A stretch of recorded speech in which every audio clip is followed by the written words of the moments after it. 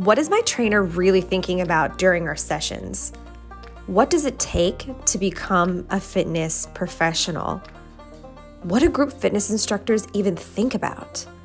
Let's dive into these questions, confessions, and more.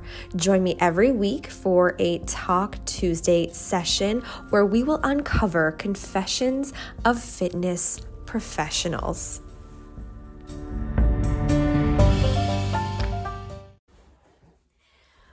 Welcome to this week's installment of Confessions of a Fitness Professional. I'm your Fit Pro, Andra Anderson, and we're going to discuss how to maintain your composure in your professional environment during times of personal distress. This is a hot topic and one that I can see both sides. I feel like, and enlighten me if you are not somebody who identifies as a female or was raised as a female. I have been taught in order to advance professionally, regardless of what profession that is, if I wanted to advance professionally as a female, that I should really change my emotional state and try my best to maintain composure in all environments. So you don't want to be seen as angry or irrational or moody in order to advance in your professional setting. And I think that has really developed this group of professional women who are afraid to be vulnerable. And I see it a lot as somebody who is an Enneagram 8, and vulnerability is like the worst thing ever that could happen to us, right? We always want to be very composed, very, very black and white, or truthfully kind of neutral, and protect others while not really sharing anything about ourselves, right? So vulnerability is kind of seen as a negative thing for an Enneagram 8. And as a result, I have really developed a pretty tough exterior to the point where I could be experiencing something pretty devastating and nobody would know about it. And I like it that way. I prefer it that way. But when it comes to the professional environment, and I'm going to be speaking as a fitness professional, but truthfully, this could be any industry where you are maybe navigating some personal issues or some personal distress, and you really want to maintain your professional composure. Now, in the fitness environment, as a fitness professional, why would that be important? I attempted to do research on this. There really isn't a lot out there specific to fitness instructors, but here's my thought. People come to our classes or come to our sessions, if you're a trainer, to escape reality, relieve stress, to feel better about themselves, to work towards a goal that allows them to feel good about themselves. Maybe they're trying to escape a family, or they have a really stressful job, and this is like 1 hour, 4% of their day that is all about them. Because of all of those things I just listed, I would argue that it is probably a good idea to show up as neutral to positive every time you encounter your clients in that environment. At the studio, on the gym floor, wherever you are holding that fitness professional hat, it is good to show up as neutral or positive. I don't think you should show up as fake. And I don't believe in the fake it till you make it. I don't believe in that at all. I believe in being yourself, but with a professional edge. So this is coming to me because I'm personally experiencing something kind of devastating lately, and I don't want it to affect my work. It's something that I haven't shared with anybody professionally or in my fitness environment. And it got me thinking, this is not only is this environment an escape for my clients, it's also an escape for myself, to allow myself to have this neutral to positive environment that I can go to, where we're not trying to compartmentalize necessarily or like forget everything that's happening outside that room. But for 4% of the day, for that 1 hour, the toughest thing you have to think about is remembering the choreography for your class, remembering what sets you were trying to accomplish that day, and making sure everybody has a safe and good time. I love that about the fitness profession, that it's somewhere that you can come to. Now, the other thing I love about it is that it really is a community. With fitness, I've had clients coming to classes for nearly 15 years with me, regardless of where it is. They're following me everywhere. Stalkers. No, I'm just kidding. I love it. I love being stalked. Because of that, just over time, our group has seen each other through marriages and births and sad times, promotions, all of these things that we can come together and celebrate each other, but also things where we could come together and offer each other a chance to get away from a sad or a stressful environment. And because of that community building, here's my devil's advocate to that whole, you want to show up neutral to positive. I think you also need to be real and raw and vulnerable with your community. But I think there's a time and a place for it. I would not want to go into my class, my studio, getting ready for class, being like all sourpuss, stressed, grumpy, because that is going to reflect onto every single one of my participants. Have I done that before? Yes, I am a human being. When I left my first like professional job and I didn't have a safety net of where to land, I just left it because it was a very toxic environment. And even though I did not at that moment have a backup plan, I knew that I physically, mentally, emotionally could not keep doing that job. And it definitely showed up in once I left it, my classes were amazing, but for a little while, I was very stressed, and it had gotten so big and ballooned so much to the point that even my, going for my morning runs with my running buddy, that became a thing I didn't even want to do anymore. Teaching the classes that I loved to teach, I would show up just like stressed and angry, and I'd forget choreography and get really upset at myself. And that is just not fun to take a class with somebody like that. So I knew that was my moment where I knew I needed to make a change, because I was not showing up as myself, and it was not fair to myself, and it was absolutely not fair to my clients and my participants. So I don't know, there are these two truthful things. I mean, one, you want to show up as neutral to positive to your people. You want to be there for them. You want to be the constant in their life where everything is just chaotic. But two, you want to be real with the family, the community that you have created over almost 2 decades, right?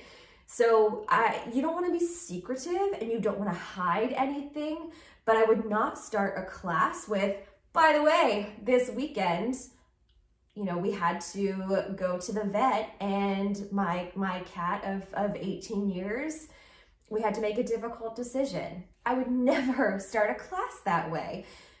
But I have outlets like this where I can share that information and think of it in more of a, not a positive way, but be able to utilize it to make a point, or utilize it to share a theory or to start a conversation. Because the reality is that as a fitness professional or whatever profession you're in, first, you are a human being, and things happen outside your control. Sometimes you have to make really difficult decisions. Sometimes things happen that you have no way to change it in the immediate. You're maybe working through it. I can think of another difficult time when I was leaving a long-term relationship and I had to scramble and figure out where I was going to live, how I was going to afford to pay my bills, all of those things. But through it, I kept my fitness classes because that was my one source of like, happiness, safety, health, community. I didn't want to let that go, as well as everything else at that time. So, you know that your fitness, your health, your wellness community is there to help you through it. Even if they don't know what's going on, they are there to help you feel good and feel better about yourself. I find it as a source of personal pride almost that my participants, my clients, tell me first things like, hey, I'm experiencing this at work, or happy things like, hey, by the way, I'm having a baby. So just so you know, if I faint in class, or this is why I'm not going all out right now because I don't feel good. It makes me feel so awesome to be included in all of those different secrets and scenarios and ideas and thoughts that my participants are having. And I feel like it would not be great to keep what I'm going through from them as well. I just think there's a time and a place. We're there as a professional, again, to create this neutral to positive environment for people to feel comfortable, to feel safe, to feel empowered, to feel good. And I don't want to wreck that by oversharing or sharing too much personal information. But again, I can see the other side of it where sharing actually creates a stronger community. And I got to witness that when I got engaged. I had my community come out and they surprised me with balloons and flowers, and it was so great. And my fitness community is the group that took me on my bachelorette weekend, and we went hiking, and it was just so much fun. So being there to celebrate those good moments is great. When it's the other end of the spectrum and you're dealing with, difficult decisions or grief or whatever it might be, it can be easier to kind of recoil and not want to share that information for fear of it, creating a not so happy environment. So I guess that's what I'm thinking through, working through personally at the moment. And I wanted to share it here because I don't think I'm alone in that. I think there's this idea, or there's this thought that, we have to be a very black or white, like very constant figure in our clients' lives. And we do. I think we kind of have taken that oath as a fitness professional. Once you decide you're going to do it, you realize you are absorbing all of your clients, good, bad, ugly, whatever it is, and doing your best to maintain composure regardless of what's happening in your life.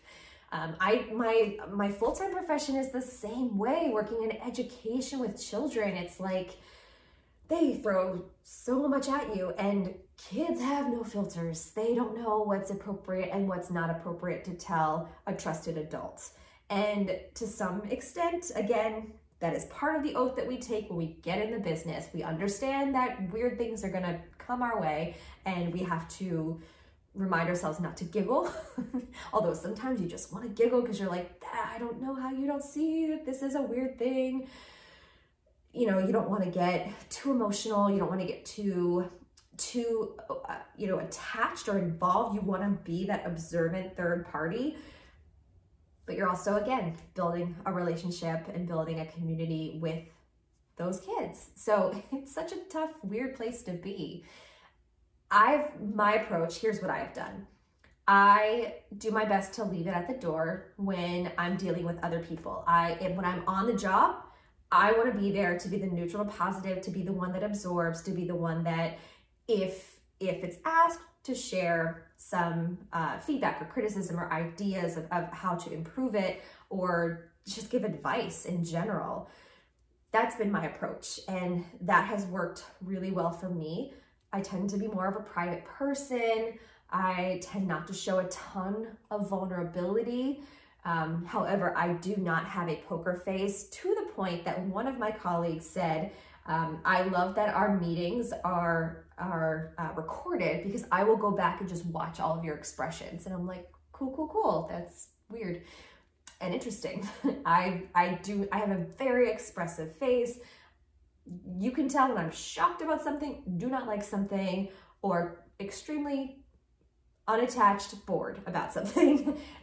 I show it all in my face. So you could make assumptions about how I'm feeling and probably be correct, but I'm not very forthcoming with personal information. There was a point even, not in the current job I'm in, but in my previous job where I did not let anybody know when my birthday was. I just didn't want to deal. I didn't want there to be an office cake or balloons or a celebration. I just wanted it to be another day. And if you know me, you know I love birthdays, but it was just a weird office environment where I just didn't want anybody to know and fake celebrate for me, right? I think it's I want it to be authentic and genuine. And it is in our fitness classes. You come to my fitness class and it's your birthday, or your birthday has been close to our day, you know you're showing up for squats or burpees that day, and we are celebrating you, and it is genuine, and we all grumble, but we secretly love it. So there's that. I guess all of that to say that this week's confession is, it's okay to share your personal life and your personal things with your professional community if it's okay, if it feels right for you. But my confession is that I would prefer to be private, and I would prefer to maintain a neutral to positive environment for my participants. And I think that's sort of that's part of my brand. That is part of my brand. I want to be here for my clients. I want to help. I want to absorb. I absorb, but it doesn't oversaturate me. Other people's feelings and emotions don't oversaturate me. I can absorb quite a bit without feeling overwhelmed. I feel sympathy. I want to correct, and I want to help people, and I want to help people improve. It doesn't overwhelm me to have other people's emotions shared with me. And I think that's part of what makes me a really great college and career counselor. I think that's what makes me a great fitness instructor. I can take it all. I can take a lot of it. And I think it's really helpful as a fitness professional that our job is to make people sweat and build endorphins, because endorphins make you happy and help you to work your way through difficult situations. So I am incredibly grateful for fitness. I'm incredibly grateful for my fitness community. And, I know that if I did need something, I could reach out to anyone in my fitness community and they would be absolutely helpful. I just prefer to be the person that helps others and to be in that role. And that's where I am. That's my confession. I would love to know if you are a fitness professional or aspiring to be a fitness professional, how you deal with maintaining composure and professionalism while navigating times of personal distress. And, even if that's not your profession, I want to know, how do you maintain your professionalism, or do you maintain your professionalism? What has that been like for you to navigate? So share with me. You can comment on the YouTube if you're watching this. If you're listening to this on whatever podcast, there's a space to put comments. I also always entertain DMs and messages. So I would love to hear from you.